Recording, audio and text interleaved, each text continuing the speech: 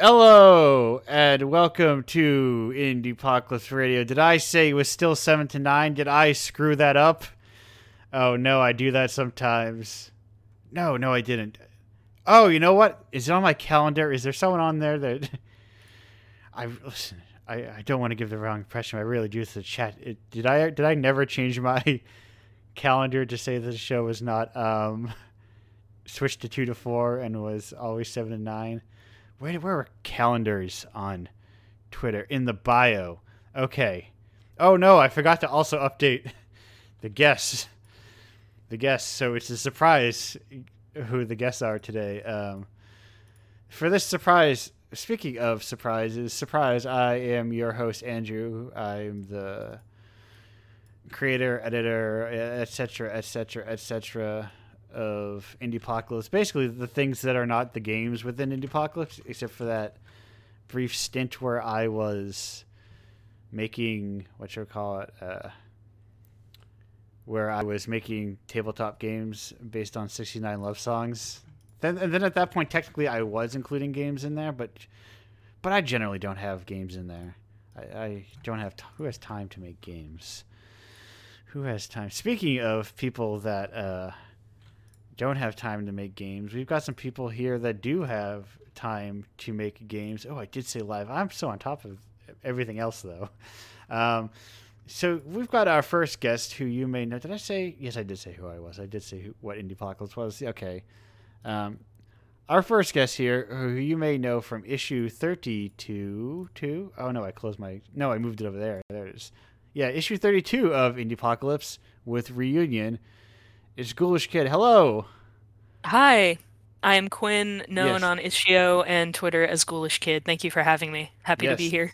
Thank you. Thank you for being here, and in both senses of actively on the show, but also, in the zine as No, well. it's an honor to be in the zine. I've been keeping an eye on the zine for a while. When you said that before the show, when you said that it's only been around for 2 years, I was kind of surprised because I feel like I've been hearing about it for longer. But I guess what is time and Yeah. everything? Uh, So th- oh, technically, the zine has been around for 3 years. okay, that makes sense. Yeah, the radio show has. Get out of here! I want to offer you promotion. I want to offer you a ban. How do I do all this crap? This used to happen, but then it stopped happening. Um, and now, anyway, yeah. So the show is about just a little over 2 years old, and the zine it's turning 3 in January. Oh, it's a toddler. Yes, it's starting to walk around. And in a few years, I can start making jokes about, hey, when's this thing paying rent? This is its like tantrum year. It is. uh, this year is my tantrum year. Yeah, Sam. I that is something I've been like uh, spam. That is something I've been thinking about a lot. How the hell do you just ban things? I feel like there should be like a button that says "Get rid of this person's post." Ban them. There they are. There's like 8 million things. You can block them. You can report them. And then you have to. All the options. Yeah. No, I've been thinking a lot about my own sort of uh, negative attitude this year, but I've kind of. But speaking of Indiepocalypse being around for a while and keeping an eye on it for a while, uh, I've got to I've got to wonder because that leads perfectly into the number one Indiepocalypse question that leads off every show. How did you hear about Indiepocalypse?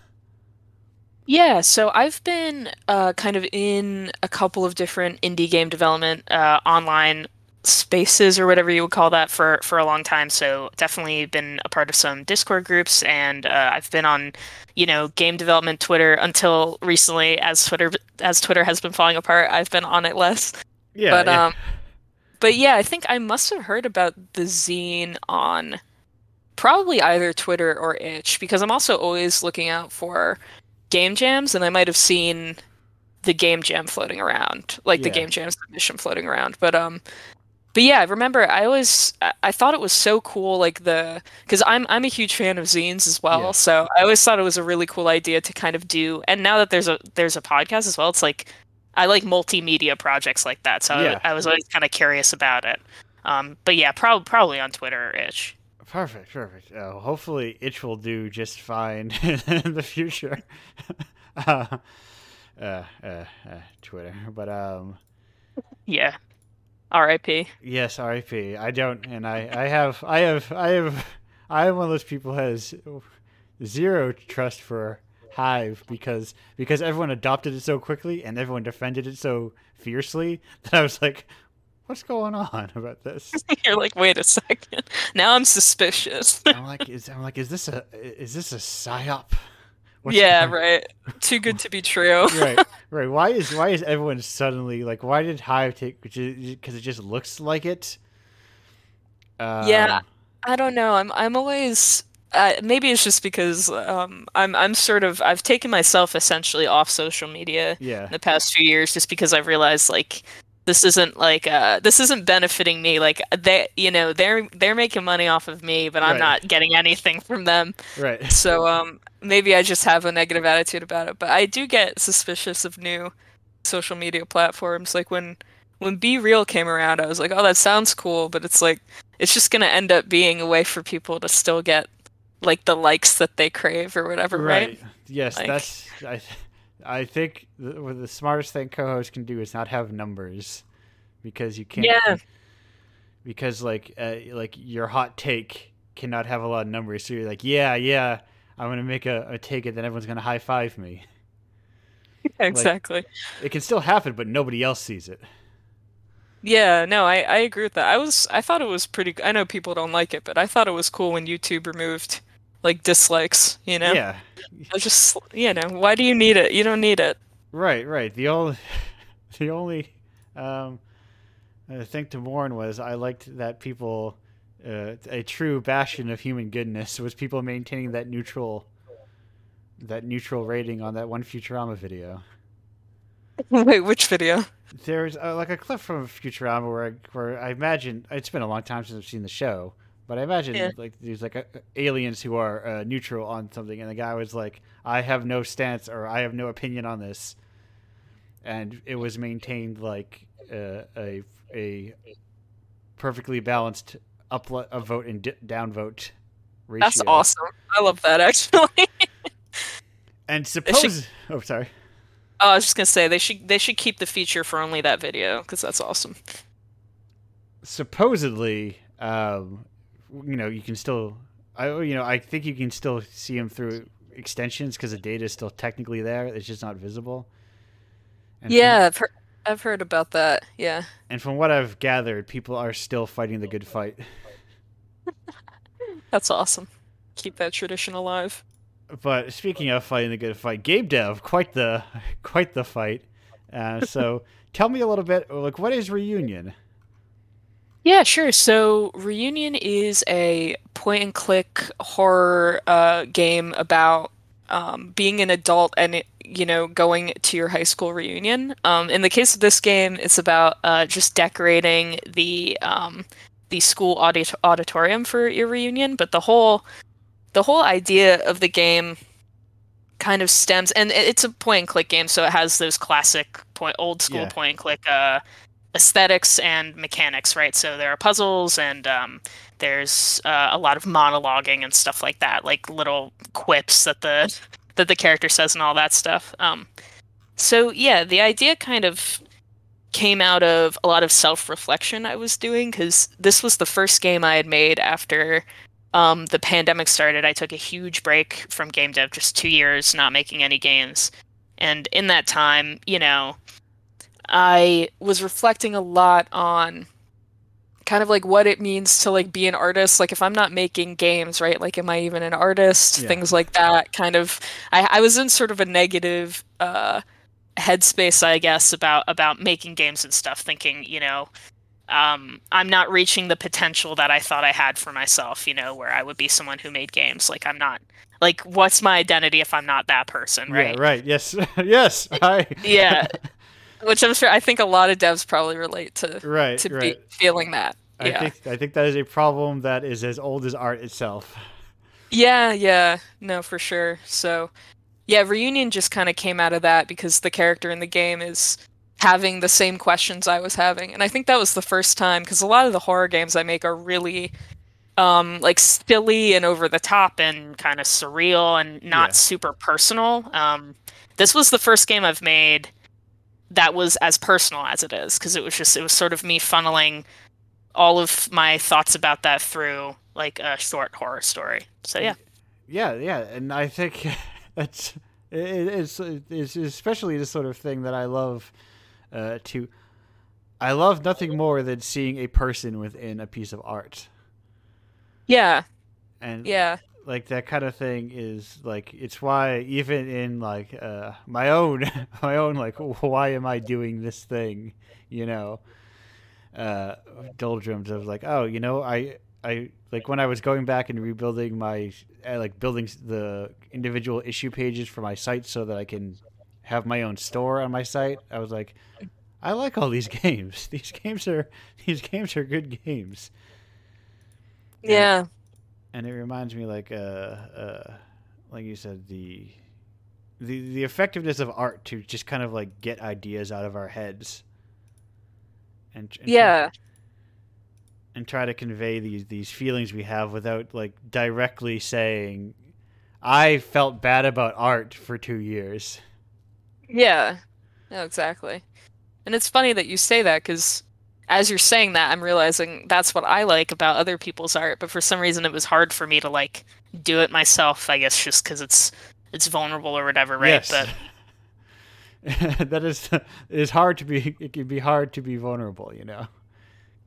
yeah. Because The what most obvious thing about being vulnerable, it's kind of in the name. right. I hate how weak being vulnerable makes me feel. Yeah. And I do like because I was looking at the page while this happened. I do like that is working as intended. I saw someone be like, "Oh, I saw this in Indiepocalypse," and then they went to your page to tell you. Ah, I love that. it is the working as intended.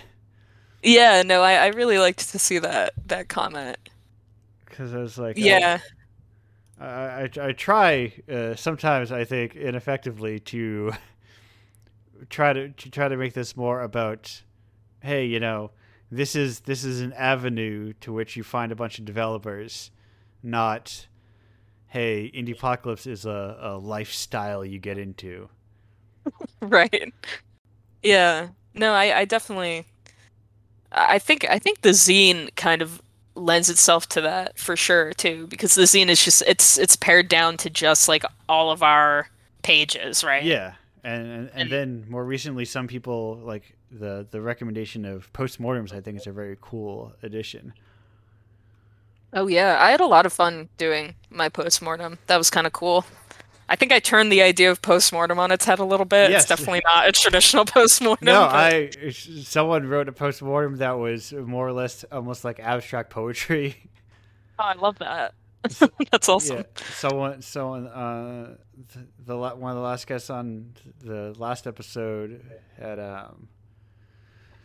Stanwix had put like just typed out their feelings in like a Google Doc and then screenshotted that Google Doc. That's a good aesthetic, a Google Docs screenshot. I actually really like that. Yeah, it's like it shows like I look at I get those in. I'm like, yeah, I'm picking the right people. They know what's going on. Exactly. That's We're great. we are vibing truly.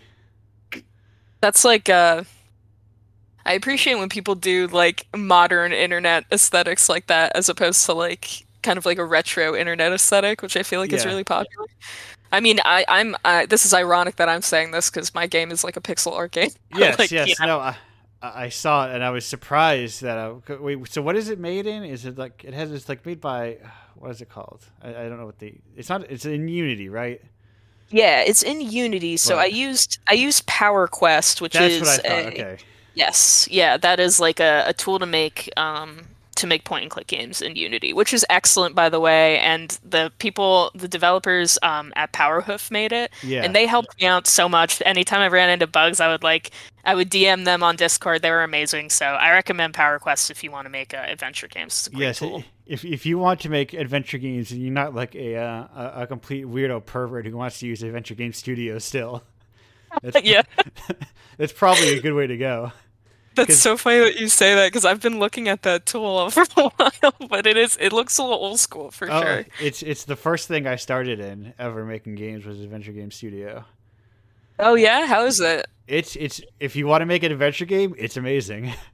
Oh, okay, good. Yeah, Uh, I might check it out down the line. I am on the record on saying that maybe uh my game of the whole year, Perfect Tides, was made in Adventure Game Studio.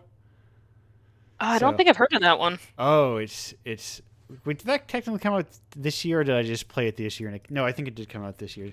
Yeah, because this year was like a banner year for me personally because Perfect Tides came out, and then New Octopus Pie came out, and I was like, I am feasting this year as a huge, huge. If you're familiar with Octopus Pie, it's a I guess now still a very long running web comic. It was Oh, done for a long time, but then it came back for like a kind of like a big chunk drop. Anyway, it's about people in New York and life, and it's good. but Perfect man, Tides. I'll have to check both of these out because I looked up Perfect Tides and this looks extremely up my alley. So, Oh yes, yes. It's I to not get too distracted talking about this game. It, it's kind of like the perfect thing why I have issues with the aesthetic and the kind of like culture around wholesomeness, yeah, because I feel like this game is has earnest wholesomeness in it, but it's also like extremely messy and people can be very terrible to each other sometimes. But yeah, I think it's also like people are also connect sometimes on deep levels and are, for lack of a better word, wholesome with one another. yeah. No, it's yeah, it's interesting that you say that. I'm drawn to the same stuff. Like I definitely, especially as I continue to make games, I'm definitely more interested in making characters that are like, you know, selfish people and Yeah, like people who are fucked up like anybody is, right? right, More than I right. am making just like a cut and dry hero character. It reminded me a lot of when I was like, we talked in, you like the difference between, sometimes you'll see like very very well intentioned dudes making good female characters, and then like uh, women making female characters, and they're just like messed up weirdos and Oh freaks, yeah. and That just those are the best female characters to read in books as well. Like I really like Atessa Moshfegh. She made Eileen, if you've ever heard of that book. The lead I character in that book is so messed up. It's a great book. yeah, I do not read a lot because let's not get into my neuroses of like, well, it's too much literature. I could never read all literature, but I technically could watch all movies or whatever, you Hell know. yeah. That leads me to not read as much. But yeah, no, I love like messed up little freaks, and I think there is I don't like it when people sort of like overcorrect to creating positive role models, which is Yeah. which is like because it also, I mean, that kind of dovetails into the same issue where sometimes, especially when people come down like, queer creators for not making the right kind of queer character, Yeah. because Yeah. it's like this character is, how dare you make this character an asshole or it's Yeah. I've some definitely noticed that it's yeah, you're in between a rock and a hard place as a queer developer or creator or whatever because it's sort of like people were like, "Oh, we really need like new content, like Yeah, different stories about gay people, right?" And then you make like a unique story about a gay person that's coming from your authentic expression. yeah, But then it's like it doesn't apply to every scenario, or it's not right, perfect for every person, so it's bad, right? It's like, right. yeah. Or like, no, no, no, we made a cuddly version of it. that's Yeah. that's why I do my part to keep the just put the messiest queer bullshit I can in the No, apocalypse. dude, that's the way you got to do it. Yeah, I it's agree. it's like it's all yeah. I love it. Yeah, listen, because it's messy queers got to support messy queers. So true. Uh, I'm working on a game right now. Well, I've just started sort of the idea and a little bit of the writing process, but yeah. the lead character is like basically a shut-in because she's so afraid of dying that she doesn't want to leave the house. All right. And that sort of stems out of some of my like weird neuroses shit. So yeah, and I'm just like excited to write about that for some reason. Like I'm like, oh, I want to write somebody whose life is just like a wreck. I don't know why I'm drawn to that, but I just feel Yeah. like it's maybe it's because life feels like a wreck since the Right. pandemic, and I want to write about that. Yes. Yes. I wonder if constant living a life of constant chaos and like a whole generation of people being brought up and being like, if there was a time when things were like normal. Oh yeah, Gen Z, poor Gen Yeah. Z, man. They're like, Yeah, they're like, oh, things were normal at one time or normal-ish. yeah, right. They were Uh, forged in the fire. They'll never know different. right, right, right. Bred in pure chaos. That's why they're all unionizing. When I was, Hell yeah. but when I was in high school, it's like, oh, what? No, I get an extra $20 if I don't unionize. Yeah, exactly. Right. But now you learn from 8 years old that you like, no, no, I, the boss makes a dollar, I make a dime, as they say. Yeah, for sure. Uh, so I know when I use them at the bathroom.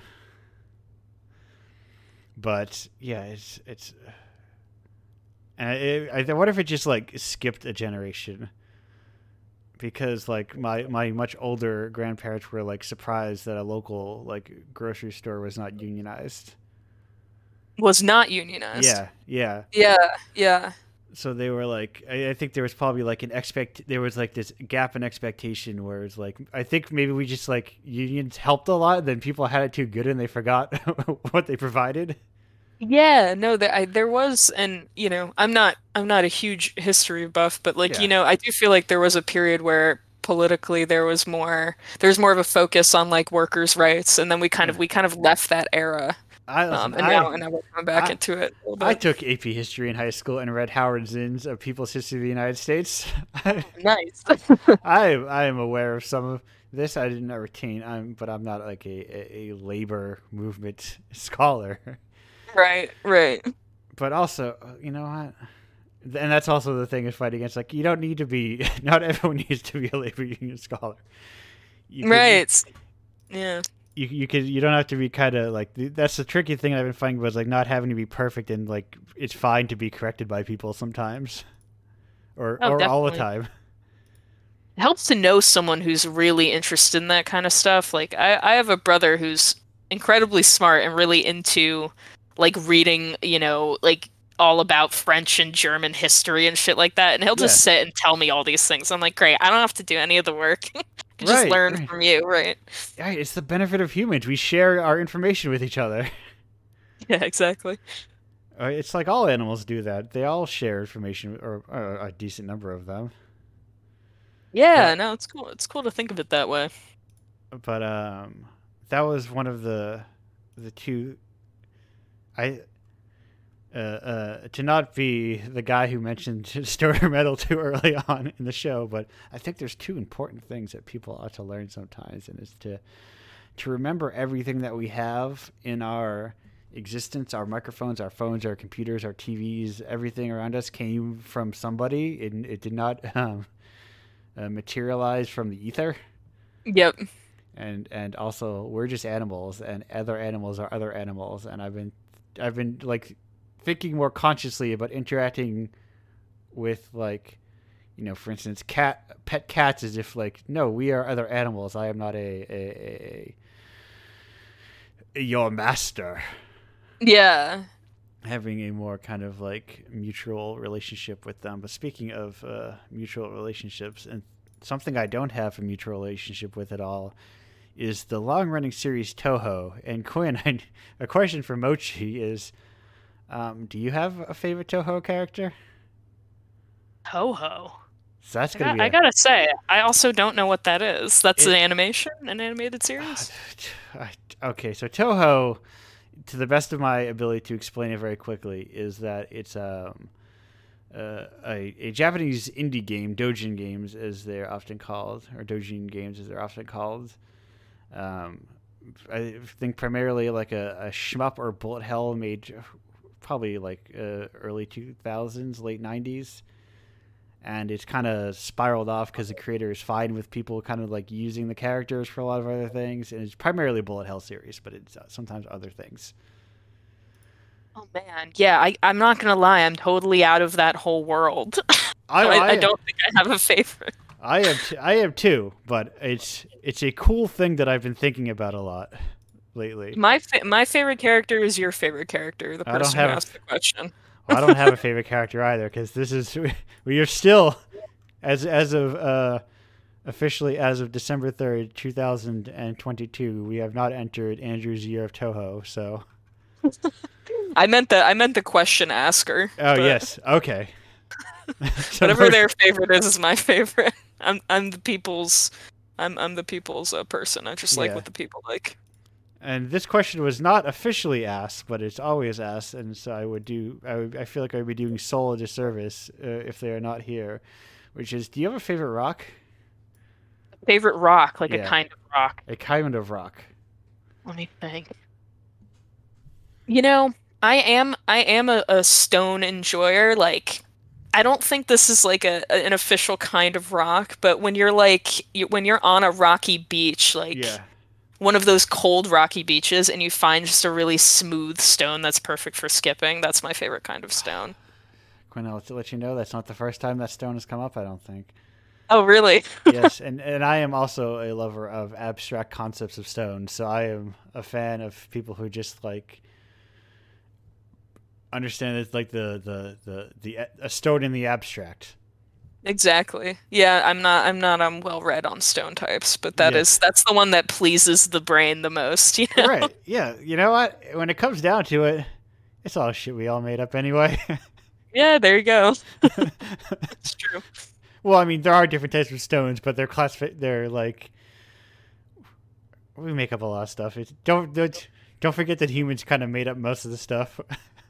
I want to go up to a geologist and be like, "Listen, your all your shit is made up." Then they'll look back at you and they'll be like, "Everything is."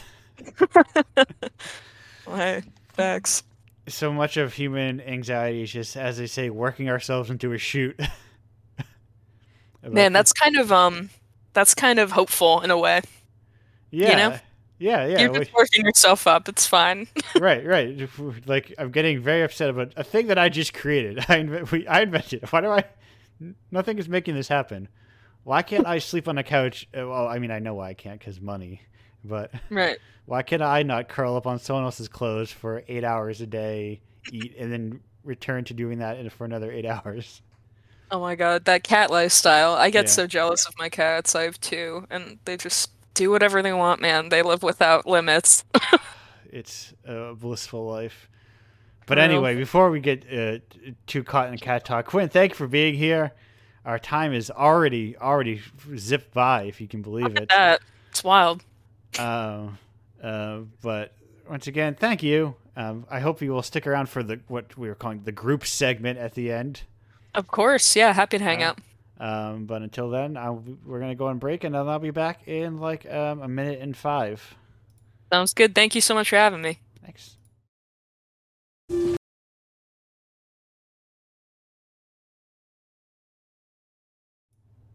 Welcome back to Indiepocalypse Radio. That was Dendo Marionette with Waltz for La Tremont. All played over ringing it in. It's the best movie of all time now. You can't do anything about it. The people have spoken.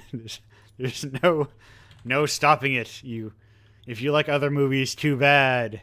The movie you did not like is Gendarme 23 Quai de Comer, 1080 to Brussels. My very butchered version of that. That is very funny that is on the top of a list that people would pay attention to, because it is such a. I say this as someone who deeply loves that movie. It is such an unlikable movie.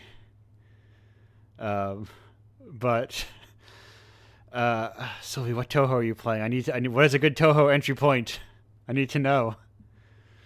What is your instinctual Toho to go to while you listen if you're reading?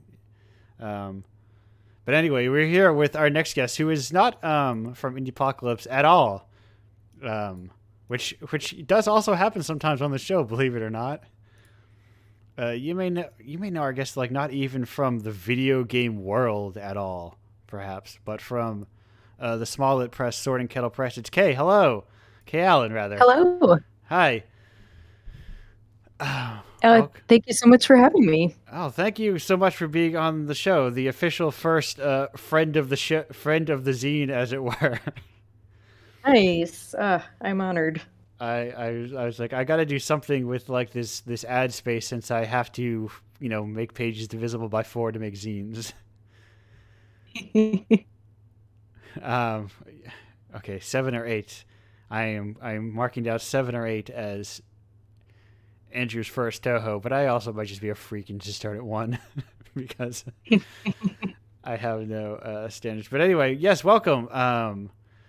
And actually, I know this is the thing where you ask a question because you know the answer to it. But despite being a non-game, or no, not a non-game developer, but you know what I mean.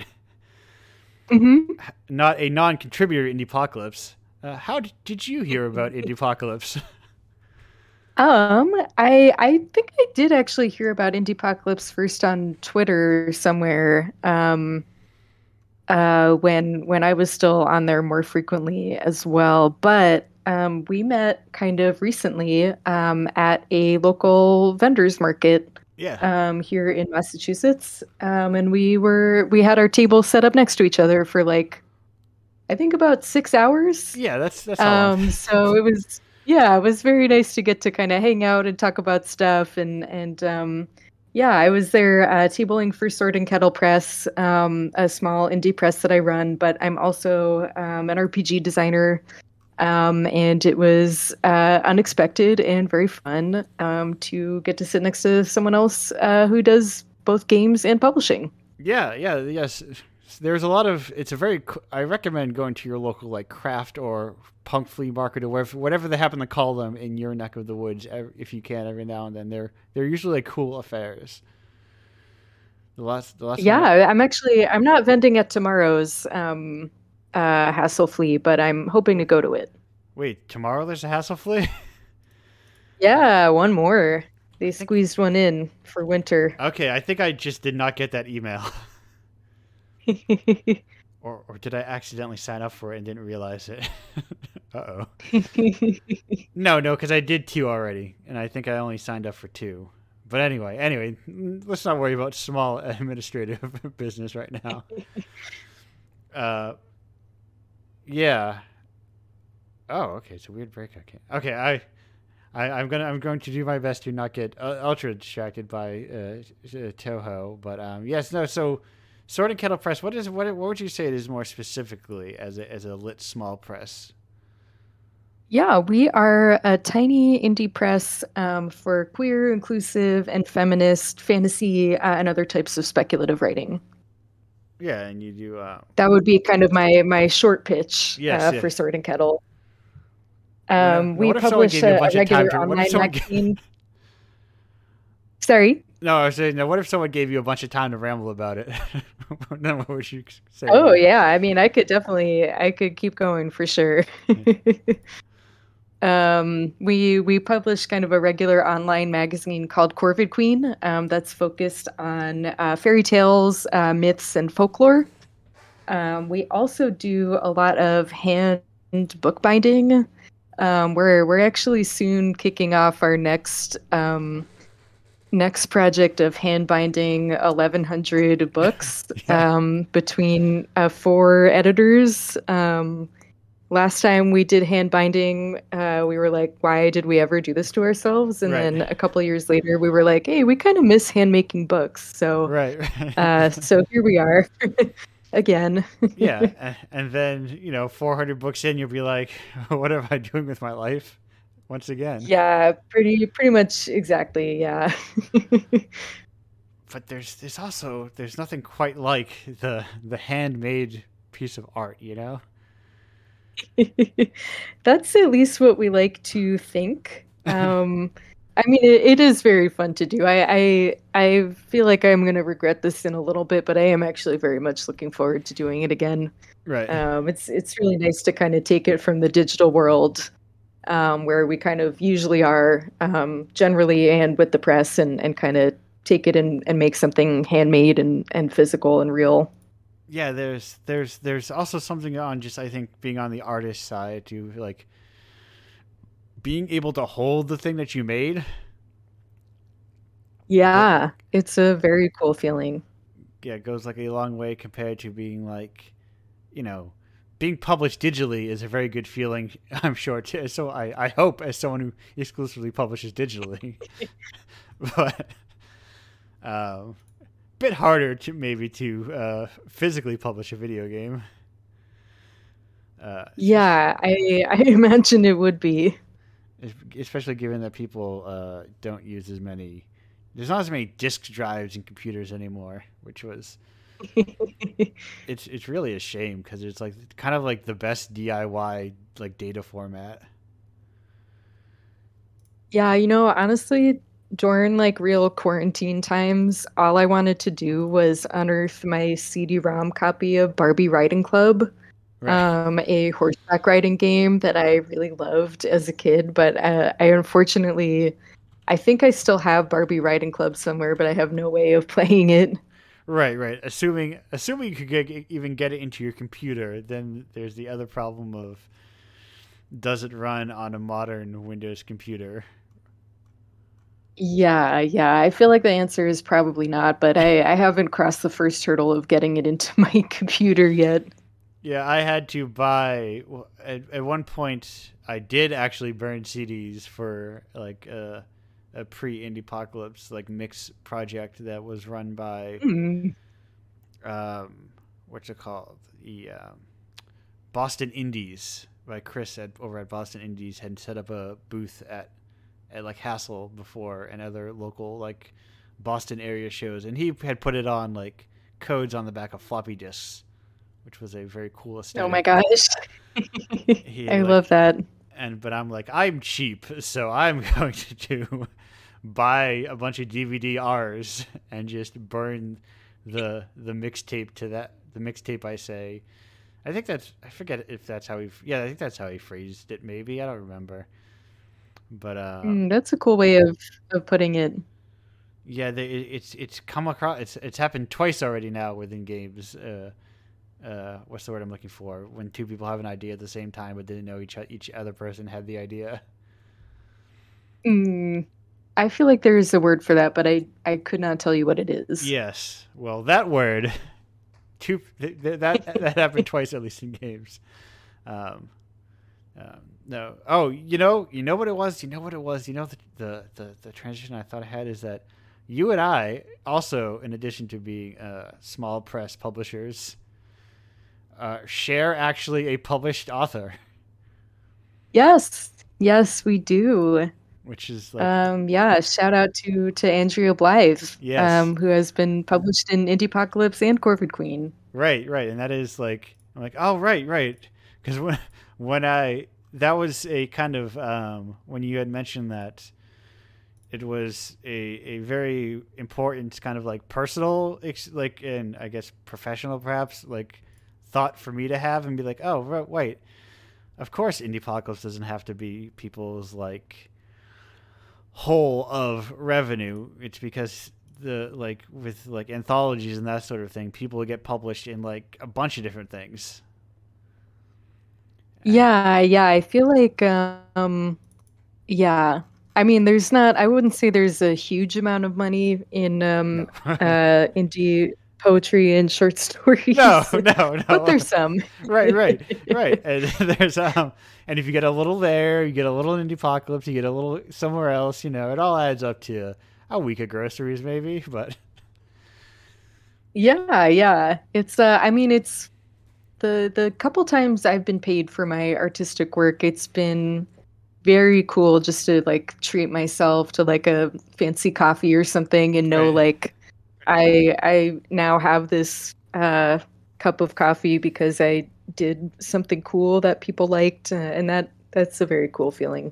Yeah, there's like right, and it's like I had already made this thing, and now it is still paying dividends, and and it can mean, especially like it's why I get up there.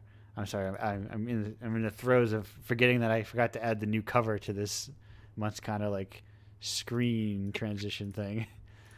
But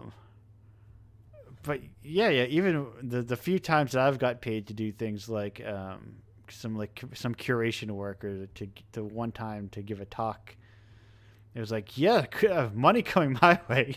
I love it. It's Yeah, I got paid once in college to participate in a professor's research project. It was the theater professor, and he needed actors who were trained in the viewpoints method, which I was because I'd taken that class. So I actually got like money for just like going to different rooms around campus and just like doing viewpoints, like not performing for an audience or anything like that, but like they just like interacting with space. And that's the only like performing job I've ever been paid for, and it felt so cool. Yeah, I think you don't realize that even like a little bit goes, like just a non-zero sum of money makes like a big difference, especially if it's your very first non-zero sum of money. Yeah. Towards being like, oh, I should get paid for this thing, like. Mm-hmm. Because I think there is this especially and things like Twitter were very, very bad for like the virality kind of style of you need to be big or you're kind of you're gonna be nothing. I think is a not super helpful. No. I would say.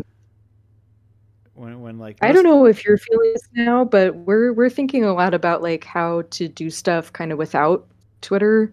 Right. Yeah. Right now, and that's been both interesting and challenging. Yeah. You're right. Just kind of learning how to keep going kind of without like a major platform that we've used for many years. Yeah, because it's like for what issues it has, it's very good at reaching a lot of people very quickly. Mm-hmm. And like, if only there was a way that you could use Twitter, but you could be like, no, you're not allowed to actually use it socially. You have to take that somewhere else. Yeah, I'd be in for that. Not a social network exactly. Right. But like, we just need a big, as people want it to be, like a big town square where I can come and yell about the thing I'm doing. I can post, if you will. When I realized where I think the etymology of that word comes from, and I was like, oh, it's called posting because you put things literally on posts.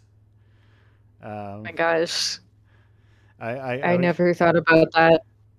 No, I didn't eat it until I was driving, and like a thing like on a tree or down a road said no posting, and I was like, what? That's funny. Oh. But then I was like, oh wait, that means because you can't post flyers on things. Oh, etymology, as it were. No tweeting about this area. Yes, exactly. Don't post us. No off-topic conversations and Twitter is for two things: promoting your work and taking a photo of your sandwich. Bring it all the way back. I don't want anything. I miss that. I do want to see photos of people's sandwiches. Yeah, people make good sandwiches, and also sometimes people make bad sandwiches. I want to see a bad sandwich. There's this is only tangentially related, but I always liked this title. Brenton Kelly from the bands the Lawrence Arms and the Falcon. I don't know if he still runs this blog, but he had a long-running blog called The Bad Sandwich Chronicles. That was like not really about sandwiches at all, I think, but it was a really cool look into like what being like a working musician is like. Yeah, he should bring that back with actual sandwiches if he hasn't already. Maybe. Well, I'm looking right now and it's inside a Substack, so maybe he is. Maybe. There's a Bad Sandwiches Chronicle Beyond Thunderdome. Yeah, that sounds right. So that's maybe it. That is I think there is a I don't know, I think a lot about a lot of a lot of things lately in relation to art, and I think it's better if people cultivate more small spaces, I think.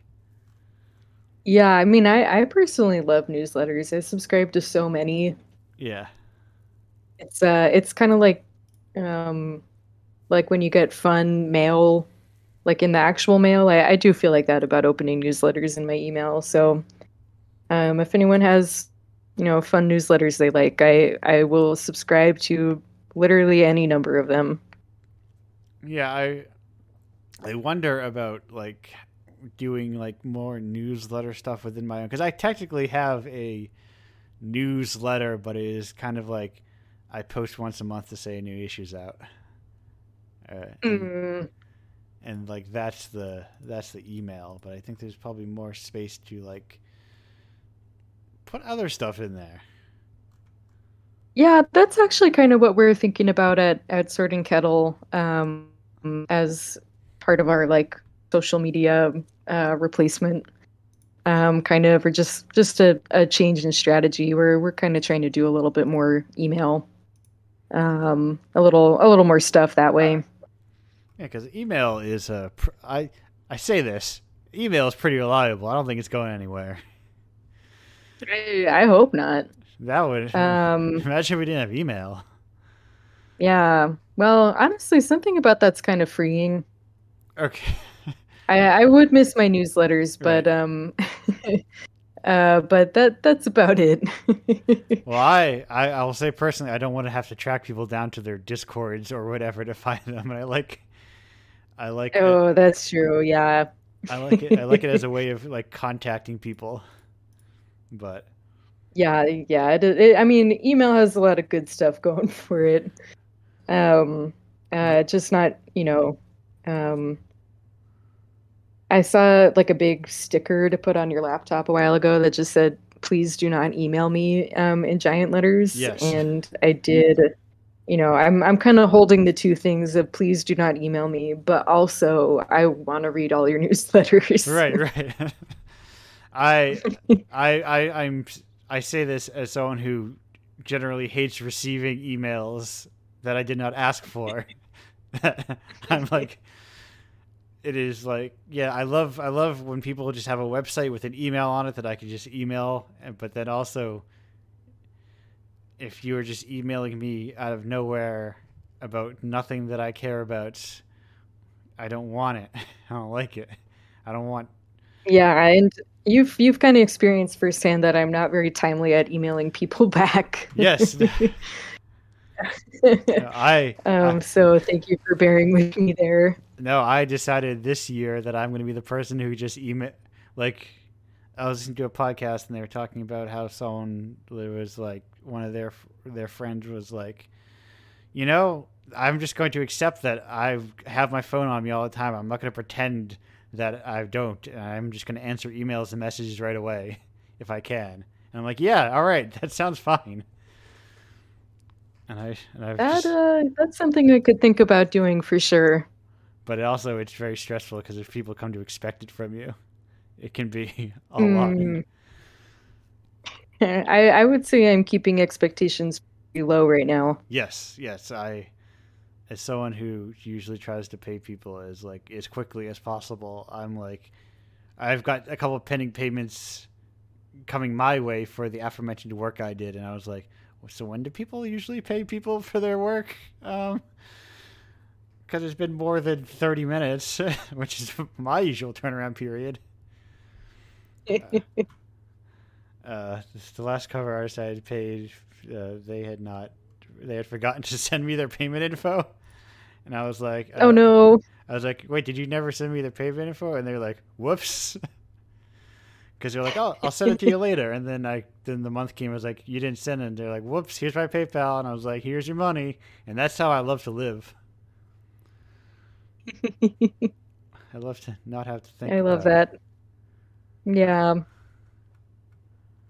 But it's always more what's the word? Sometimes if you have an organization with bookkeeping and not just I am one person, my budget, my company bank account is called my bank account. If you have to run funding through other people, I can see how I can tie things up. Yeah, definitely. We're trying to make it a little more official with some actual bookkeeping software next year, because right now our financial setup is also called my bank account. Oh, so I at least went so far as I have a free online account base level bookkeeping thing that I use to track all my different here's how much money I spent on commissions versus how much went out in royalties. Here's a different kind of. I have a stack of receipts from the post office that I need to put in there as expenses. Yeah, I've got a kind of janky budgeting spreadsheet in Airtable that I track our expenses in, but I'm trying to make my taxes a little bit easier for next year, so I think we're gonna try and upgrade it a little bit. I'll tell you, and I'm sure you know this, as one small press to another. The great thing about small press being mostly hobbyist stuff that doesn't make that much money is that the government will give you money back for it because they're like, oh, you lost a lot of money on your business. Here's some more money. Yeah. No, I usually end up owing the state of Massachusetts about $12 every year. I just haven't gotten my math quite right. Right. But yeah, every February when I file my taxes, I need to pay them $5. Oh. $5 to $12. Which could be worse, but right, yes, it's just continually confusing. I once to get into the real weeds of Massachusetts tax filing. I once forgot to adjust income for a raise in Mass Health, and I had to pay a couple $100 back. Oh no! Yeah, it's Massachusetts, as they call it. They're always coming for your throat and your wallet. Whatever. I got $100 back from them the other day. I did just get some money back from them, but you know what? I'm happy to pay my extra $12. Yeah. Every year since I can't do math. Right. The math tax. The math tax. Yeah, but anyway, let's now. So, can you also make games? What kind of games do you make too? I am working on some kind of small solo storytelling games. A lot of games that you could play with yourself, sometimes with a little group of friends. I'm kind of getting into keepsake games recently. I actually just took a class with Xingyun Core, who I think is really cool on making keepsake games. So the idea of that is that it's a storytelling game where you make an object like through the course of playing the game, and then okay. at the end of the game you have this cool reminder or like symbol of your gaming experience. Right. I think I made one of those at some point. Nice. I forget I distinctly remember at a con, a group, Exquisite Corpse adjacent game of where we wound up with a collaboratively made OC, and I'm like, that sounds very cool. Yeah, keepsake games. Now I think I found literally the thing you were just talking about. Good SEO on this. It's a more recent term, I think. Yeah. Okay. Yeah, it was a great class. I learned a lot. They seem very cool because I found like as like journaling in solo games because of the novel coronavirus and all. Of being like we're not going to actually meet up every week in one person's house and share food and drinks, but I still want, and doing it over the internet does not always work for people. So being I actually didn't get into like role-playing games at all until the pandemic, when my friends started like an online-based D&D campaign. But kind of what happened is that I wanted to play more games, but we had kind of like hit our collective limit of D&D sessions. So that's where I got really into like solo journaling games, because it's something I could just do for a couple hours by myself without having to get everybody online and scheduled for a game and like plan a whole thing. So that's kind of where I've been starting as a game designer, just kind of trying to start a little bit smaller, and really focus on one person who's going to be playing it.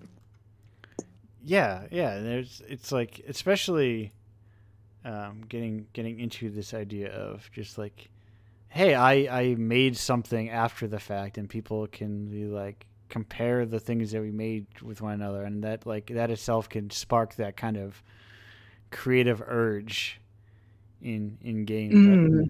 I really like games that can also feel like you're making art yourself, like through games. Yeah, absolutely. And in the playing is always, it's also, I mean, it's why I enjoy even things like Magic.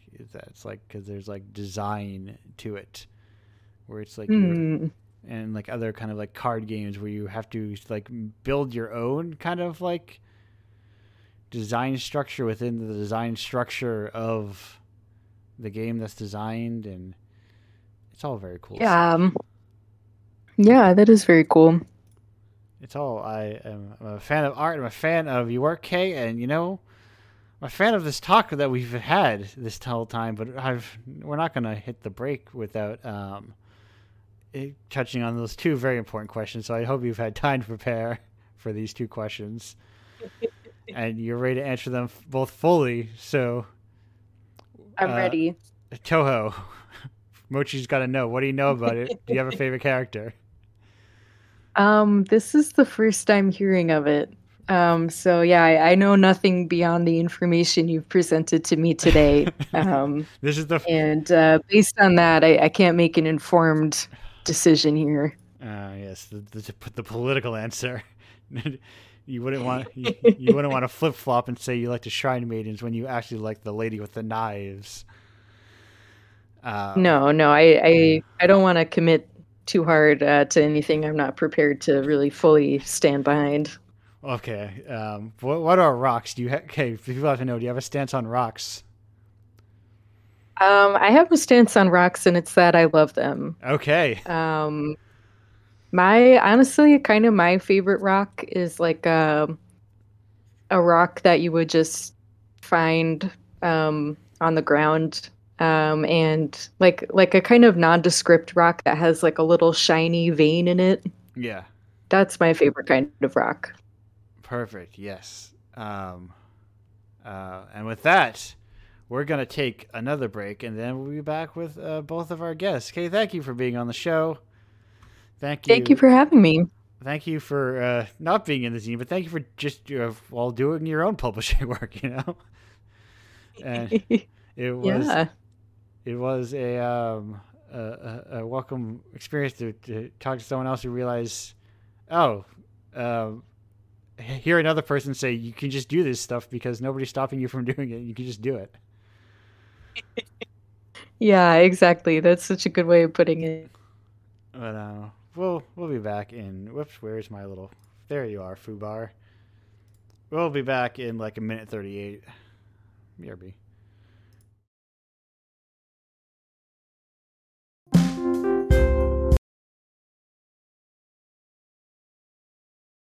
Hello and welcome back to Indiepocalypse Radio. That was Jeff Parker with Del Rio.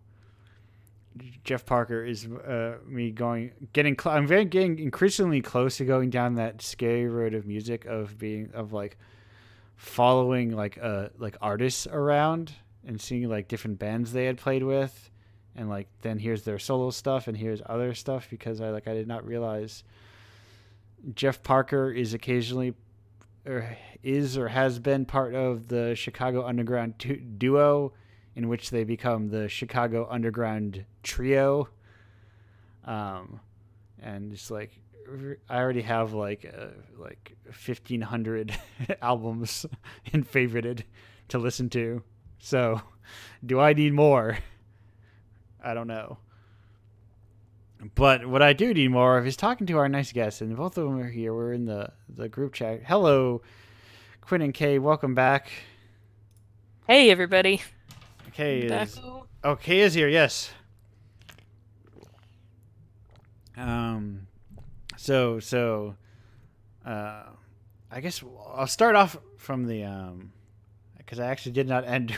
Luckily, sometimes I really lay myself up for the group segment by kind of ending on a half-finished thought, but this time I did not. So it's kind of like, hey, how's everyone doing today?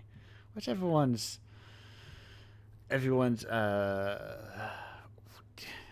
video games, huh? Those are things that people play. Y'all play any video games? I'm playing video games now and again when I'm not making them. Quinn, tell me about some video games you've been playing. Man, so I just finished the kind of it's not considered a sequel. Yeah. I guess it's sort of like it's not even really a full remake, but Catherine Full Body. Okay. I just finished that. Catherine's one of my favorite games of all time. For those of you who don't know it, it's a puzzle. It's like a puzzle game mixed with like a visual novel romance kind of. And there are it's kind of a horror game. There are like demons and like supernatural elements. It's very, very singular and unique. And I was obsessed with the game when I played it in high school. So they did sort of like a remaster in a sense where they added another character who was romanceable. So I just finished that, and that was a blast. And now I'm playing Saints Row again, which is very different from Catherine. Yeah. It's just a very fun game. I love those games. They're so stupid. Yeah, so I'm playing that a little bit. And I'm also playing Mario and Rabbids Kingdom Battle. So those are the three things at play right now. They're all very different. Yes, that is a lot of video games. I've even been playing video games. I actually Saints Row is like, or the fourth one is going to be free soon on Epic, and I was actually just thinking about it this very day and going, oh yeah, that game was weird, and like kind of stretched the idea of kind of like open world nonsense Yeah. to its The pure. fourth game is objectively the most bad shit game in that series because you're like the president and you're fighting aliens. It's ridiculous. Yeah, it is this kind of full extension of utter nonsense. I don't wait. No, I did not. Did I? I don't remember if I played that one. I do really like the joke. Listen, for sometimes video games aren't funny. They could try a little harder. But I think the gag of, cure cancer or solve world hunger stands the test of time. It's a simple gag, but also so long as they still keep making video games that are just basically still asking you to do that,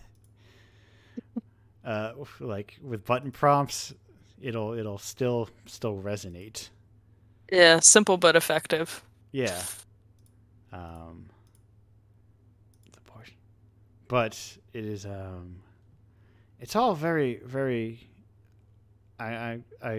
This latest site, because in doing Indie Apocalypse, believe it or you'd be surprised that I don't have a lot of free time to just kind of sit around and do stuff, Yeah, you both are indie publishers, so are you guys able to play games very often or no? It sounds like a very busy lifestyle you have. I've been able to have a pretty good amount of free time. Definitely helped along by having staff members who done some of the work of running Sword and Kettle. Yeah. They're super wonderful to work with, and it's nice to not do everything myself. So yeah, I've had a good amount of time lately to dedicate to God of War Ragnarok, Yeah. which I'm totally loving. Having such a good time in Ragnarok right now.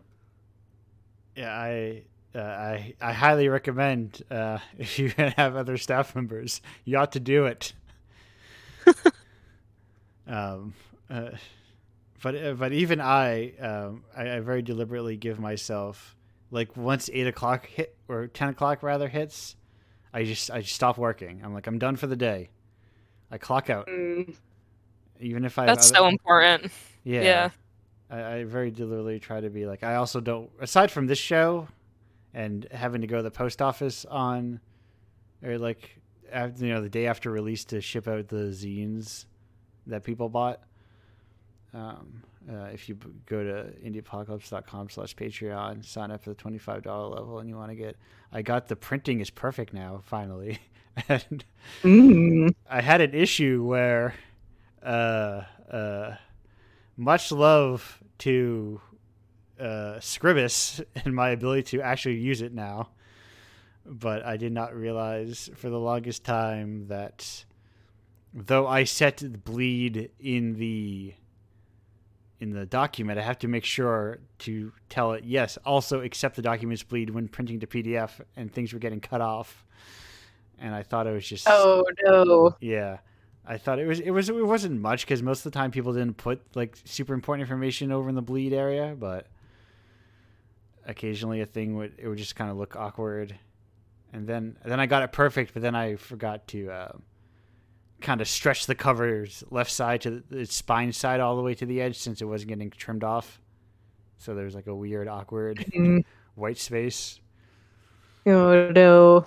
But now it's all good. And I'm thinking, what if I bought a printer? Which I think is a dangerous thought to have. Why is that? Because then you can print then you can print your own zines, and you can just be like, you can start to the workload. Right. You're like, I can. It's cheaper if I do it. It's free if I do it. I'm just Except ink. Ink is insanely expensive. Yeah. And for a while I had a good like a double-sided printer and everything. But then the bit that you plug it into fell off the board. Oh no. Uh-oh. And I asked the guy, "Hey, can you fix this in my local computer repair area?" And he was like, "We don't really fix printers." I think he said we as in the royal we as in computer repair. He was like, you should just get a new printer. People don't usually repair them. And I was like, can't just solder. No. I was like, you can't just solder my thing back on. I think this guy's getting paid off by Big Printer. I think so. I think big printers had a grip on us for so long. We need to finally fight back against. It does technically work if I connect my printer into the Ethernet and then connect my computer onto the Wi-Fi, but it's not an ideal solution because the Wi-Fi is bad because it's not like built-in Wi-Fi. It's like a dongle I got 10 years ago. Can I just say, I feel like the idea of fighting Big Printer is a not bad idea for a video game. Like, I would play a satirical game about rising up against Big Printer. Yes. I would play that game as well. Oh, I even like the idea of it somehow being a kind of abstract tabletop game in a way. Oh yeah, that would be fun. That directly involves printers themselves. Somehow. Oh my gosh. I think it would be great if you had to, if your own printer was a player in the game. Right. That's genius, man. your own busted printer you get from or just like a busted printer you get from the what's it called? Like your local Goodwill. Mm-hmm. We're really cooking here. Yeah, we should start a little game studio. Get this going. Yes. Make Big Printer. we can get a logo and a fun name and then do all that extra work and then not really go far beyond that, but just the fun parts, right? Yes. Yeah. I've definitely played plenty of submissions where it feels like people have spent more time on their logos and all that than they did on the game itself. Oh my god, that was my first probably 4 games that I put on itch. Were just like, I really like making art, so I'm gonna just focus on the art. And it's like, okay, but what's the game part? Yeah, I put something up recently on itch that I was really proud of how it looked, and someone left a comment that's like, "This looks great, but like, there's not that much game." And I was like, "Oh, you're not wrong." But you did say it looks great. Hey, there's a start. Yeah, but at least it looks good. Yeah. Yeah. It's the beauty of things is not everything has to be. You can just like a part of it. True. No, I think that's like a big challenge though, because I started out as just an artist before I started making games, and it's kind of hard to like shut off that part of your brain. Like I've started doing prototyping where like in Unity or whatever, where everything's just like a gray square, and like my brain hates it. I'm like, I want this to look pretty, but I'm like, no, do the regular prototype and be patient and everything. That's kind of a skill you have to learn over time if you start out more of an artist, I feel like. For sure, yeah. I feel like I get about halfway through my drafting and then I have to start kind of mocking up how things are going to look. Just in the sense that like the vibe can influence the rest of the game from there a little bit. But it's hard not to get too carried away and like mocking up the entire thing. And then realizing like, oh, I still have to like write the rest of the game. Right. Before it's done. Yeah, I agree. Sometimes mocking up is helpful. You're right, because it's like it kind of it inspires ideas to get like the visual out, right? Like so you can it kind of helps you continue conceptualizing the project. But yeah, I have like no self-control, so I'll just keep going. It's tough. Yeah, I'm definitely still kind of learning like what the right balance is for me between like it being helpful and just kind of like being a procrastination method.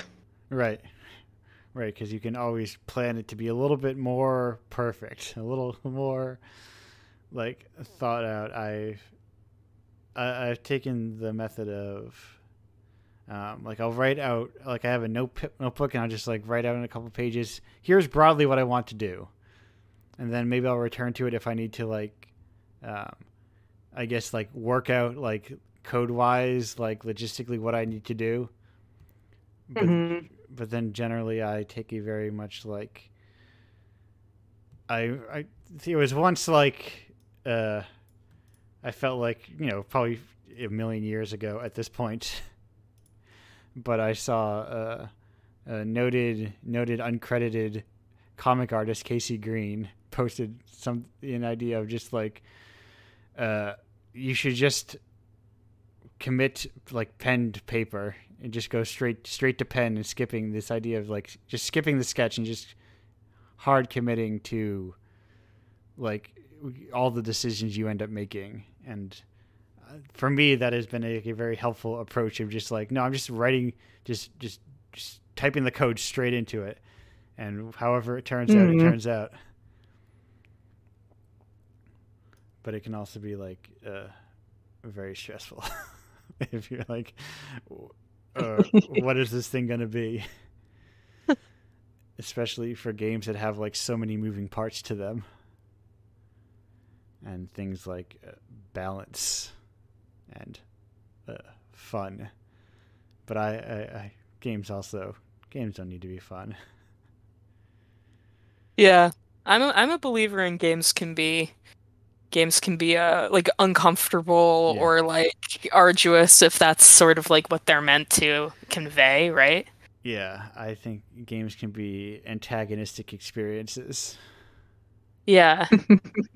Yeah, like I really liked the I think this game was in the Indiepocalypse issue I was in, and I think you had these guys on, and but I don't remember. But it was the Sisyphean like typing game. Yes. That game was so cool, and I appreciated the concept behind the fact that like there is no real progression in that game, like, as a way to reinforce obviously what that tale is about, right? Yeah. And yeah, making a point about how work feels, right? Like working like in an office or whatever. Right. The most you get is like very surface level video game style progression that doesn't actually change anything. Yeah, you can put like a hat on your rock or whatever. Yeah. That sounds so interesting. Oh, it's super fun. Yeah, I recommend checking it out. Yeah, I forgot even that like you are in the same issue as Andrea Blythe. Even that was issue 32. Yeah, I really. Wow. It was Full circle. Yes, we're all connected. Yes, truly, the email mind meld was strong and evocative and indicative rather. Oh yeah, there's like I love aggressive, unapproachable art, which is why I do love that the aforementioned Jean Dielman, which I now I'm glad to truly be a not ahead of the curve, but now I'm glad I have a legacy of talking about that movie a bunch before it entered the cultural zeitgeist. So then it's not like I'm talking about it because it did enter such zeitgeist for a moment. But yeah, I like stuff that hates you. Yeah. Especially like I'm obviously a huge horror fan, and that's like that catharsis is very it's what I really like about scary stuff, right? So right. I always like to see that in games.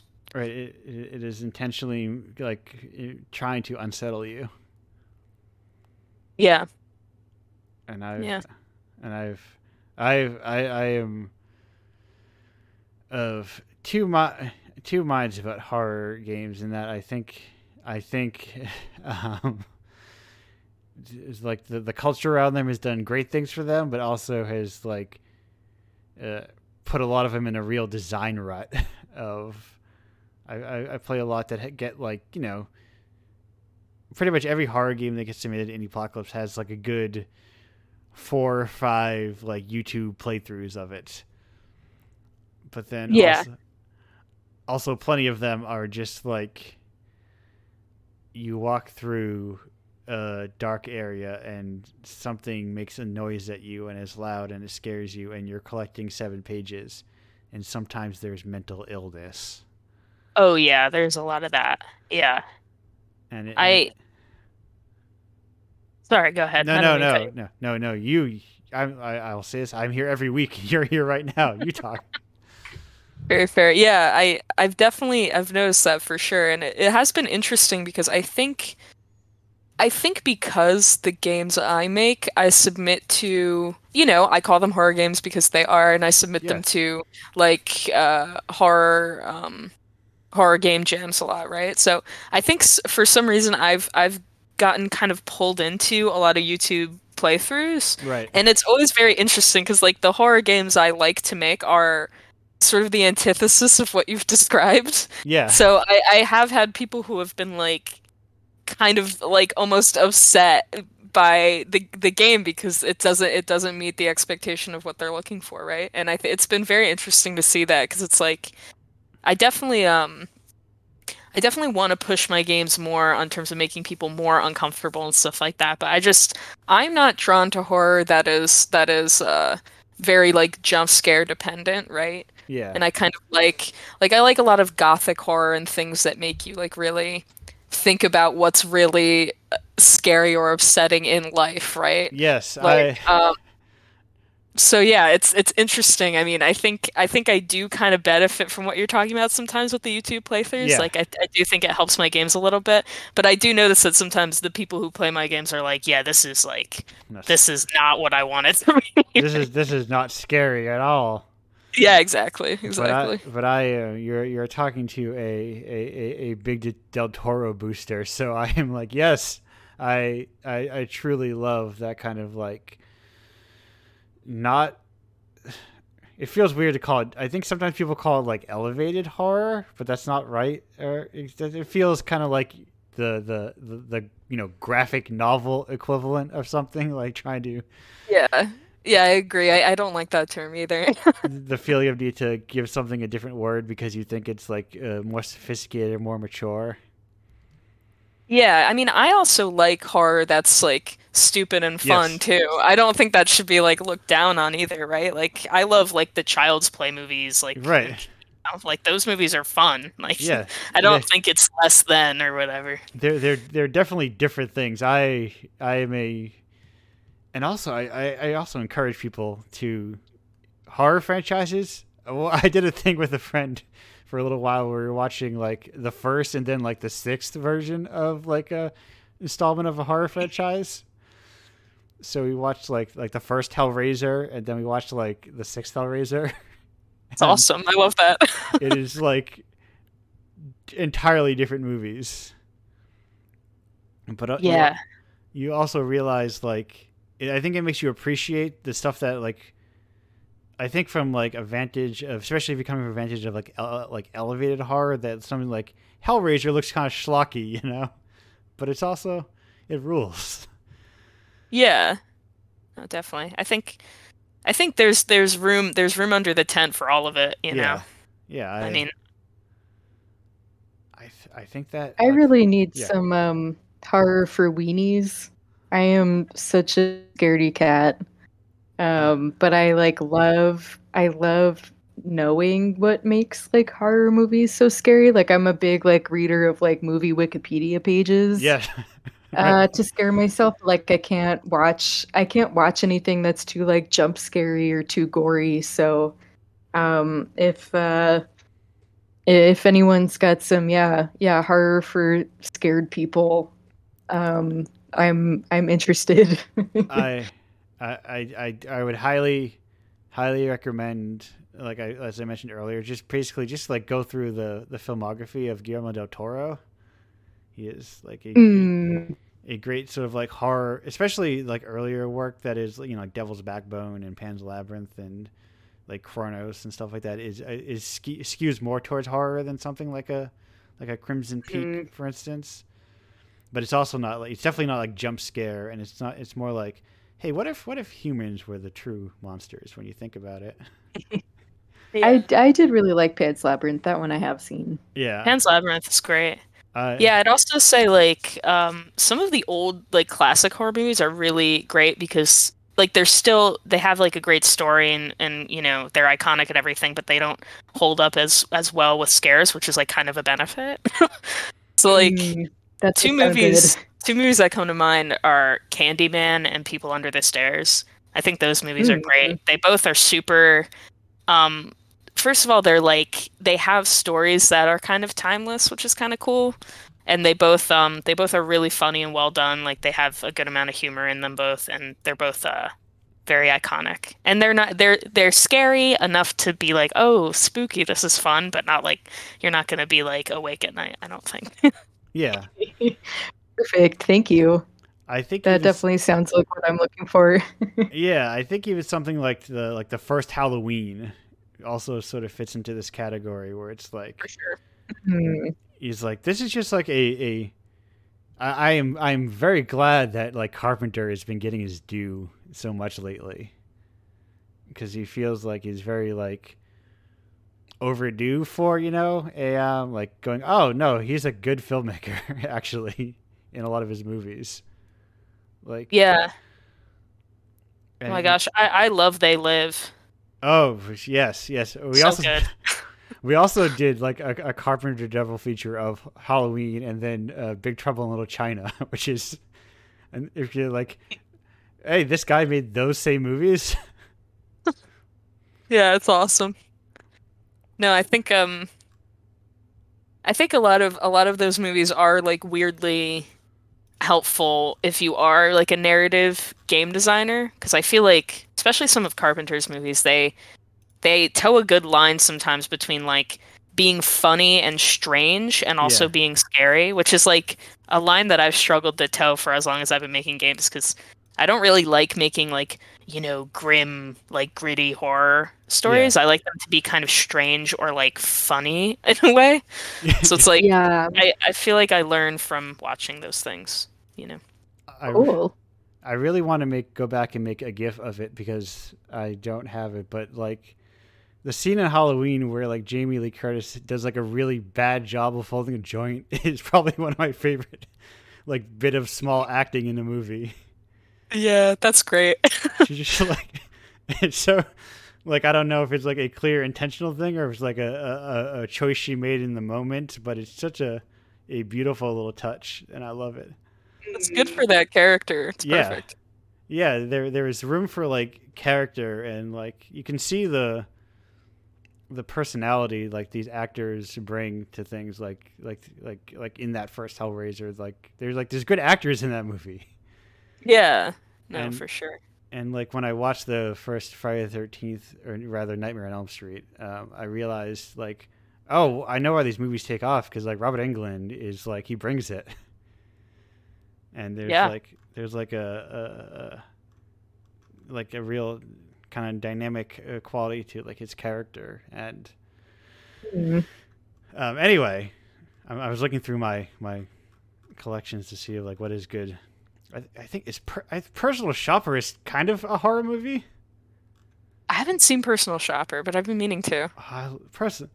I mean, I think I'm on the record saying I love the greatest trajectory of Kristen Stewart and Robert Pattinson post, you know, teen heartthrob film stars of like just making weird, cool movies. Yeah, they branched out from that. But I gotta say, like, I watched Twilight with a couple friends the other day. Not as bad as I remember. It's probably like a romp, you know? Like it's a romp, yeah. It's the kind of movie you watch with friends. Totally. That baseball scene, very fun. I've heard the legend. I'd go so far as to say it's iconic. Oh, I'd say it's iconic for sure. The amount that I see people reference it seems iconic.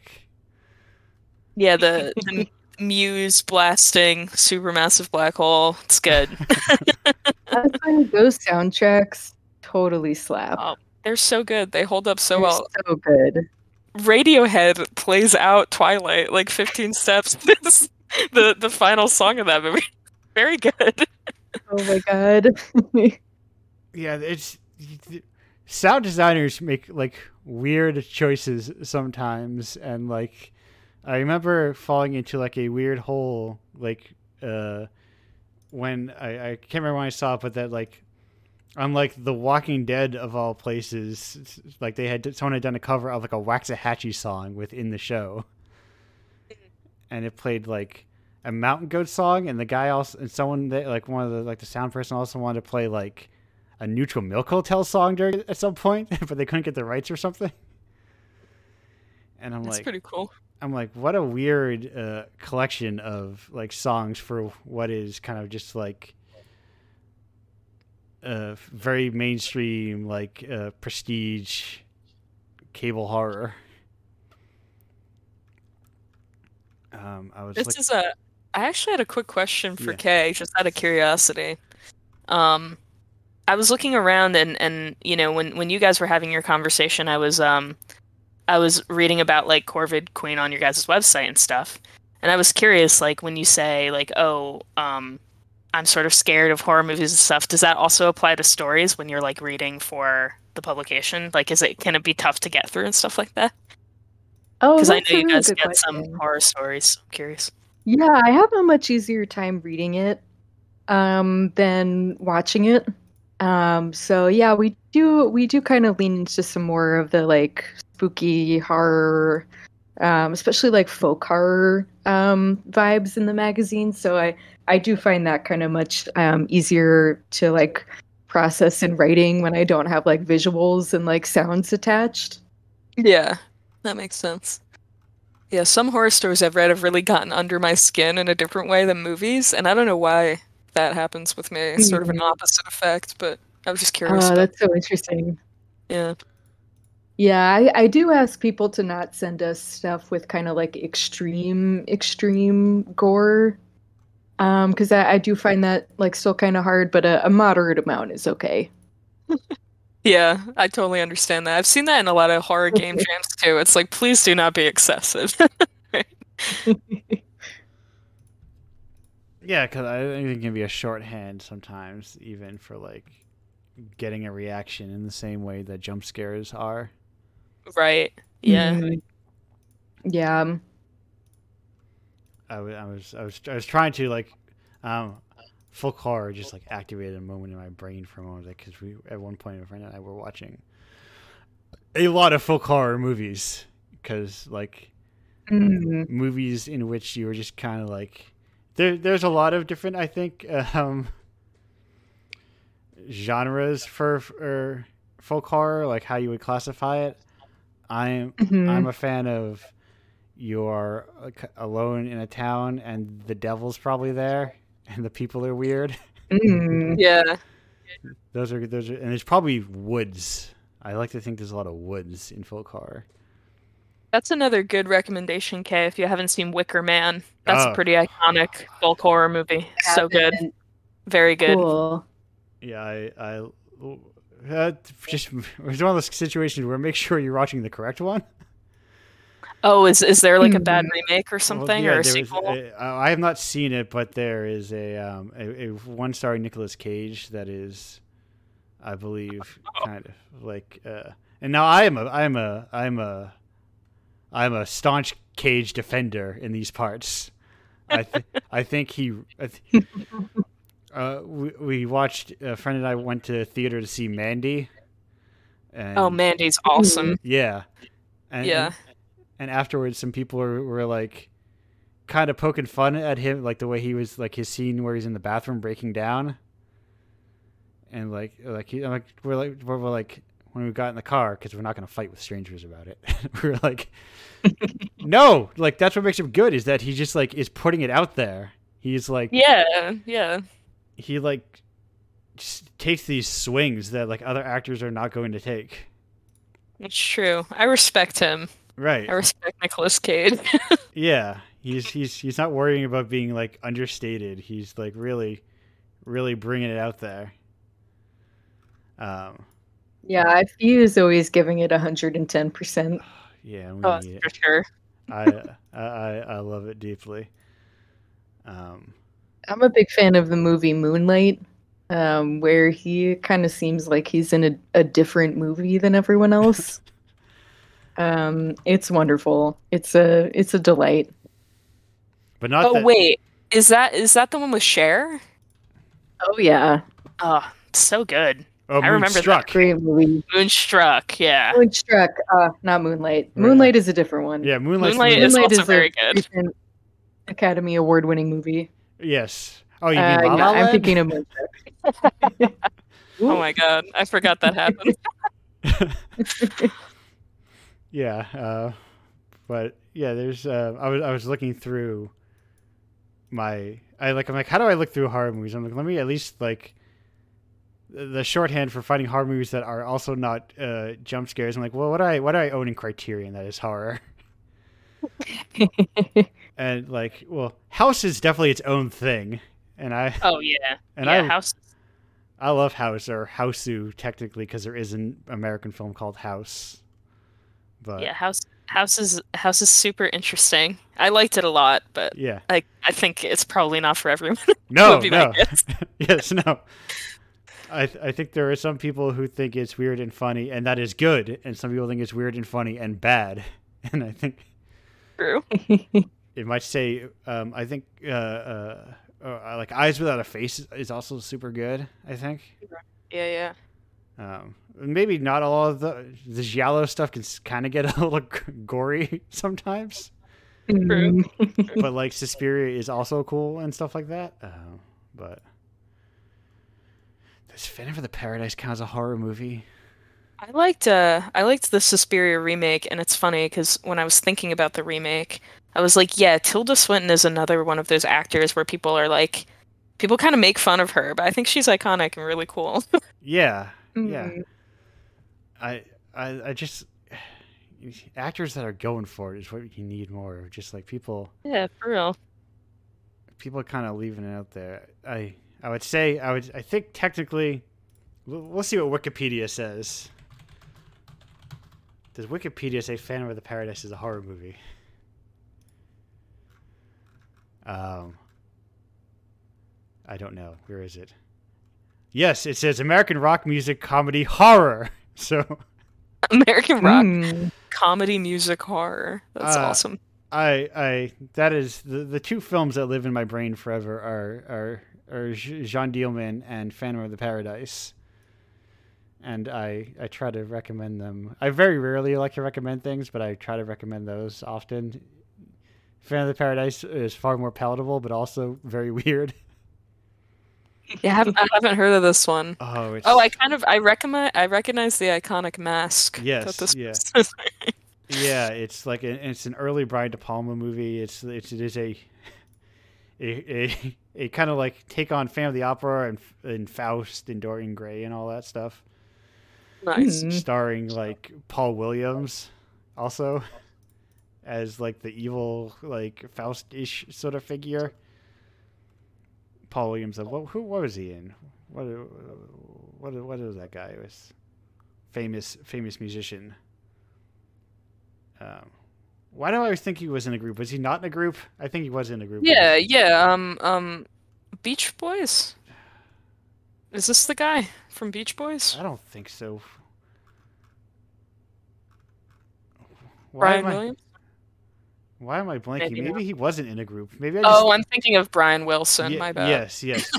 Maybe I just always thought, like, I always confused him with people at a young age, so I assumed he was in a group, but maybe he was like not necessarily in a group at all. Anyway, I think he was. I think it's a cool movie. As a extremely hyper local recommendation for Kay and very few other people. Every 2 or 3 years in Providence, there's a Lovecraft festival called like the Necronomicon. And that's a great name. Yeah, but as part of that, they host. I'm hearing myself real quick. Okay, let me calm down a little. They host a film, like a very unique film screening of a movie that I'm going to forget the name of because the movie itself is fine, whatever. Why did I take film screening into the? How is that going to help anybody? Quick. Who's the guy in Blue Velvet that sings "Mr. Sandman"? I ask. I do not know. I don't know. I can't help. Or is it technically the song's not called "Mr. Sandman"? Maybe, but who is that actor? So I can get. This is my my. What's it called? My kind of like train of thought and how I get to this movie. Dean Stockwell, right? Dean Stockwell. So now I go Dean Stockwell, and now I go from Dean Stockwell to his filmography, and then I find the name of this movie, Dunwich Horror. Right. So there's this 1970s film called Dunwich Horror. It's like perfectly fine. It's like the kind of movie that you watch with your friends and you kind of have like a fine time of it. It's the sort of thing where like Dean Stockwell is like bringing it, and he's the kind of thing that carries you through like a lot of otherwise like middling performances. But anyway, this recommendation is that at this convention they hold a version of this film where like they've been playing it for like, you know, years upon years upon years, and it's degrading. Like the film is falling apart, like the colors are off, and like when there's like these weird scenes where I think they're like flashing the negatives, the colors are all weird and screwed up, and it creates like this very Sounds super interesting. Yeah, it creates this super like weird otherworldly experience, and there's a live band that rules while that plays during the song. Cool. That does this kind of like the cover, like the thing is already this kind of like, I think this guy did this sort of like Hawaiian inspired thing or something, but they have this very psychedelic approach to it. So you have this like cool live band doing this like very psychedelic like musical accompaniment to this film that is like breaking apart as you watch it. It's rad. And then there's people in big fancy like elder god costumes that kind of dance around the theater once weird Cthulhu shit starts happening in the movie, and it's a unique experience that you literally can't get anywhere else, and that is I highly recommend it. Wow. Thank you. That sounds very cool. But that's it. That was my no. I was lying. I do have one more horror recommendation before I chain myself in, and that's the BBC, like the '60s BBC version of Whisper and I'll Come to You. It rules. I don't think I know that one. It rules. I love it. It's. I'm looking it up. I don't know it, but that's a great title. Yeah, it is. Yeah, I think it's from like an early 1900s story. I believe. M.R. James. Yeah, it's an early 1904 ghost story. Oh, nice. And the long title is Whisper and I'll Come to You, My Lad. But it's like, you know, an old turn of the century ghost story. But without saying too much of it, it's probably one of the movies I think most about, and I am in the entirety of my life the most glad I have ever seen. I gotta check that out. Sometimes I feel like I need to do like a ghost story or a good haunted house story, like narrative game or something. But I feel like it's such well trodden ground, and there's already so many amazing things that have been done with those like tropes, I guess. And so I don't know. I'd have to really work my ass off to feel like I'm worthy of like joining that community of people, I guess. Yeah. An early Adventure Game Studio held like they probably still do hold like on their forums a monthly game jam, and for one of them I tried to make a game based on to date when I was making this game I was trying to make a House of Leaves game. Oh yeah. And I kind of got somewhere, I think, but like I think there's what I'm saying is I think there's still plenty of space for you to muck around in haunted houses Yeah. and Yeah. general ghost stories. I am I used to think I wasn't super into haunted house stories, and then I read Haunting of Hill House, Shirley Yeah, Jackson, and I was like, "Oh, this is amazing. This is so cool." yeah, Like, just need the right to read the right stories or whatever right. to see people do unique, interesting things in that genre. Yeah, Personal Shopper also a very good like ghost story. Yeah, I had no idea that that movie had ghosts in it until like a year ago when I looked it up. I was like, that has ghosts in it. I was shocked. Yeah, it's a Andrew big recommend. If this was a live stream that I put more time into producing, a little thing would come up that says Andrew big recommend. That could be like a separate project you do or something. Andrew's big recommends. Yeah, I think that's what like co-host is good for. Hmm. Is me writing like yelling at people, or giving an excuse to tell people to listen to that I Nako album that demo because I think it's so good. But anyway, we've been doing this show for a while. I try to keep it a reasonable length, a reasonable listenable length. It's been a good run. Yes, yes. Mm-hmm. I'll say everyone, hey, Wishbound Come to You. That thing's just on YouTube. It's like 45 minutes. It's like 40 minutes long. You can watch it right now. Oh, hell yeah. I highly. It's one of those things where I recommend to someone else and they had difficulties with the English accent because it is a very, I'll say, there's a very specific English accent that in that film. So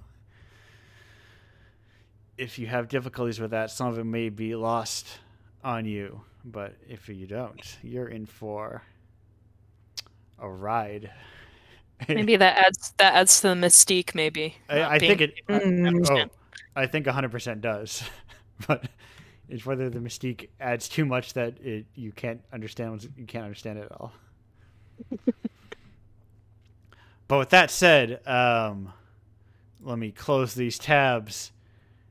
Death to tabs. Oh, this isn't a horror movie yet. No, this one. Oh, no. I had one more tab open, and the criterion description also says this is a horror musical. Yeah, it's The Lure. Nice. I love the lore. The Lure. Okay. Lure. Lure. Yes, The Lure. If you want a very different approach to The Little Mermaid, kind of like that Hans Christian Andersen story. If you want a very different approach to it, it's awesome. Cool. It is my like test case for a sweet spot of a movie that has like 89% from critics and 60% from audience. That's the kind of thing where you're like, yeah, I'm in for a good time. Divisive. Right. Because it's like a lot of snobs like this movie, but a lot of but it's very polarizing among the general public.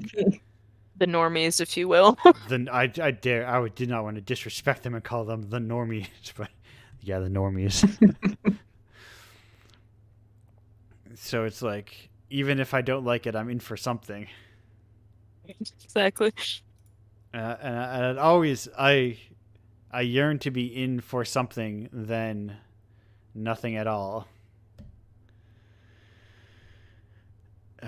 Potato chips cinema. I'm sorry, Scorsese, that people pick on you all the time. He deserves it sometimes, not gonna lie. Buddy, I like him. Me too. He's a good dude. Very respectable man. He's a cool guy. People ought to read that thing where he defends Fellini. It's like, it kind of puts a lot of things in perspective. Or just like, I said this last week too. Look up the World Cinema Project. At all, and go, oh, maybe not that bad a guy. Maybe he's not a weird mob movie snob or whatever. Maybe he just likes movies. True. maybe he's just very passionate about cinema and is worried this very specific American blockbuster version of cinema is becoming the entirety of cinema. Yeah, I mean, I don't begrudge him that opinion, that's for sure. Mm. But anyway, I don't need you. I know I will be famous enough. You know you are famous enough when someone has to ask you what you think about Marvel movies. Then you've truly made it. I hope we all get to that point one day, all of us on this call. Oh, yes. Because they will also still be around until the end of time. Oh, that's for sure. Yeah, we've definitely got a lot of time to get there. I'm hoping we're approaching the point where whereas the things that I like about regular or Marvel and DC comics, where I don't care about 99% of the main line, but sometimes you let a weird author write a small character that nobody cares about, and they do something cool with it. So I'm hoping some of that starts to crop up a bit more here and there. I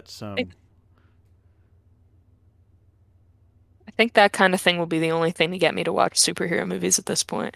Right. I'm burned out. Right. Let some weirdo do their version of like some C-lister X-Man that nobody's ever heard of. You know, what is? Yeah, I'd be down for that. What I want to see what the Marrow movie is. What's a good movie with the Morlocks? Anyway, before I play the game where I see how many X-Men I can name, which the last time I played it with friends was a surprisingly large number. Because in my mind there are technically 3 superhero comic companies. It's Marvel, it's DC, and there's X-Men are technically in my mind their own like little separate universe. But anyway, my final recommendation is, hey, look up that Bill Sienkiewicz art from New Mutants. It looks super cool. It's rad looking.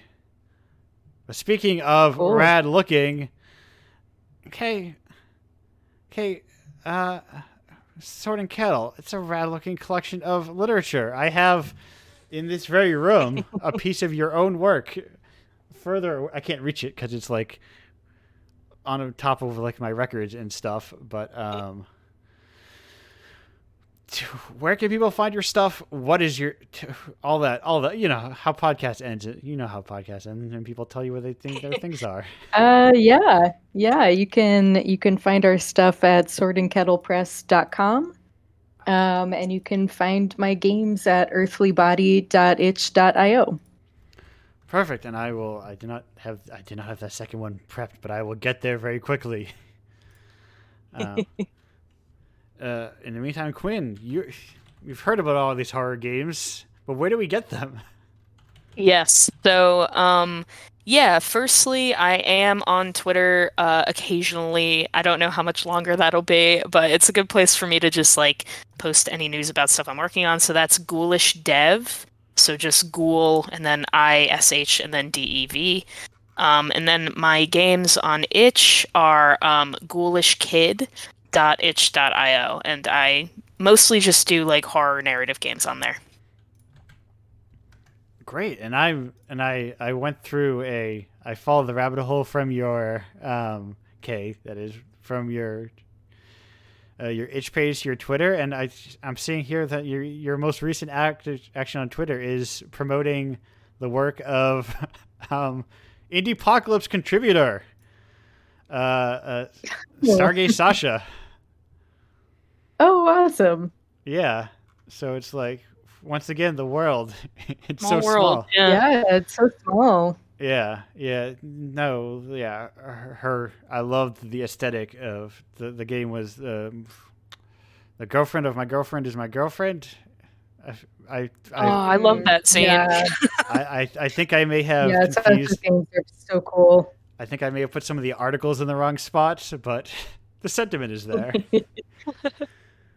But yeah, that is like, I was like, yes, because when I think you can do a lot of really cool stuff with like tabletop design, you like don't just, it can be like, it's just a blank canvas. You can make it look like however you want. Hmm. And that game looks super cool. And also, it was a good game on top of it. Always a bonus. Always a bonus when the cool looking thing is also good. Yeah. But it doesn't hurt to sometimes just have a cool looking thing. Speaking of cool looking things, Indiepocalypse has a lot of good, cool looking covers that you've been seeing throughout the stream if you've been watching it. But also, it's got a lot of good games in it too. Like the and the most recent one just came out, but 1 day ago, not even 24 hours, more like 23-ish hours ago. Indiepocalypse 35, the final Indiepocalypse of this year of ours, 2022. Are we in? Yes, we are in 2022 still. Good. I was worried there for a second that I missed a year. I had taken a gap year on life. But yeah, that's out. It's good. There's a lot of games in it. It's always weird to say it's good, but it is good.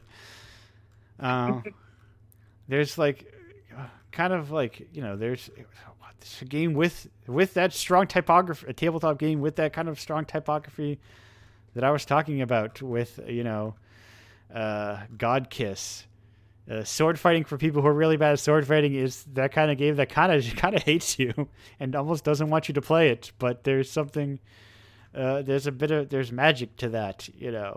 There's all sorts of, there's horror games in here. There's everything. There is a lot of video games within this zine. You know what? You just buy it yourself and you'll play them all. And even if you don't buy it, did you know if you go to the page, it still links to all the developers' pages, and sometimes, a lot of the times, their games are free and you can play their games. And I'm also fine if you just use that as a directory to find cool developers and play their games and not pay for the scene. That works for me too.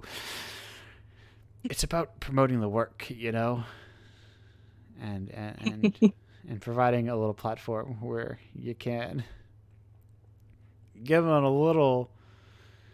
I don't have big legs, but I can use them to give other people leg ups, I guess. I don't think that's how that turn of phrase works, but that's indiepocalypse.com. Actually, technically not indiepocalypse.com because I haven't put on my own personal website. So that's technically you want to go to pizzapranks.itch.io to get 35. That is the one thing I did forget this month was to actually put it on my own website, but that would have just been a link to the itch page anyway. You can subscribe on indiepocalypse.com/Patreon, and if you want, for instance, to like just get, if you're like, $15 is a lot for 10 games, or I don't want 10 games a month, or whatever, or you're like, I just want the new games because I'm a value gamer and I'm not paying for games that have been out for a while or are already out, and you just want the commission games. If you pay $5 a month, you just get the brand new commission games, like this month's The Tunnel from, oh no, I've never said this out loud, Orbis Terratus games. I hope one of those pronunciations was correct. It's very cool. There's increasingly cool games, and those games are only there for a month anyway. Then they're free to the world. If you want to be included in Indiepocalypse at some point in the future, if you make games, or if you make a cool a game adjacent thing, or just an art thing that you're like, hey, Sword and Kettle Press seemed very cool. How do I become a friend of the zine? You just message me and be like, hey Andrew, I have I do a small press record label or something. Here's a flyer. You want to put in our zine and then give us a shout out? I'd be like, yeah, that sounds awesome.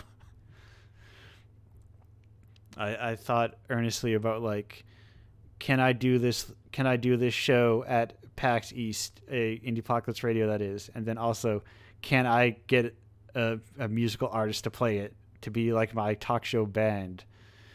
And that could be prohibitively expensive, but I'm sure I could try to figure something out. This is me spitballing ideas, if they would even have me. But that's it. Oh, did I say .com/submit? Oh yeah, I did it. If you want to be included, say it's indiepocalypse.com/submit. All you do is you click on a page. It's just a jam page. So you say join jam, add some game I already made, and then you're done. That's it. Technically, you have to also give me your email and like a download code if the game isn't, for free. Because hey, I'm not Mr. Moneybags over here. And also, if this was all a grand scheme just so I could occasionally get a couple of free games a month, it's the world's worst scheme ever conceived. Far too expensive. It would be just cheaper to buy all these games. But that's it. That's it. Ooh. I would say, hey, get on, co-host. Do a little work there, because I'm seeing a good bit from Share Zone making the guy, what's the Dr. Bronner? Whatever, the soap that has too many goddamn words on it. They did one of those. I love that soap. So much nice. Words. It has so many words on it. But anyway, that's our show. Speaking of things with too many words on it, that's been Indiepocalypse Radio. I'm gonna shut it down. Where's my there you are again, Fubar. Why are you always hiding from me? Why do I keep tabbing around all these windows? Okay, Quinn, thank you both for being here, for doing the work you do, and for being in the zine, and just kind of thanks for it all. Thank you. It's a pleasure to be here. Yeah, thank you. This was super fun. All right, and with that, I'm going to say goodbye. Goodbye, everyone. The regular outro song, as it always is.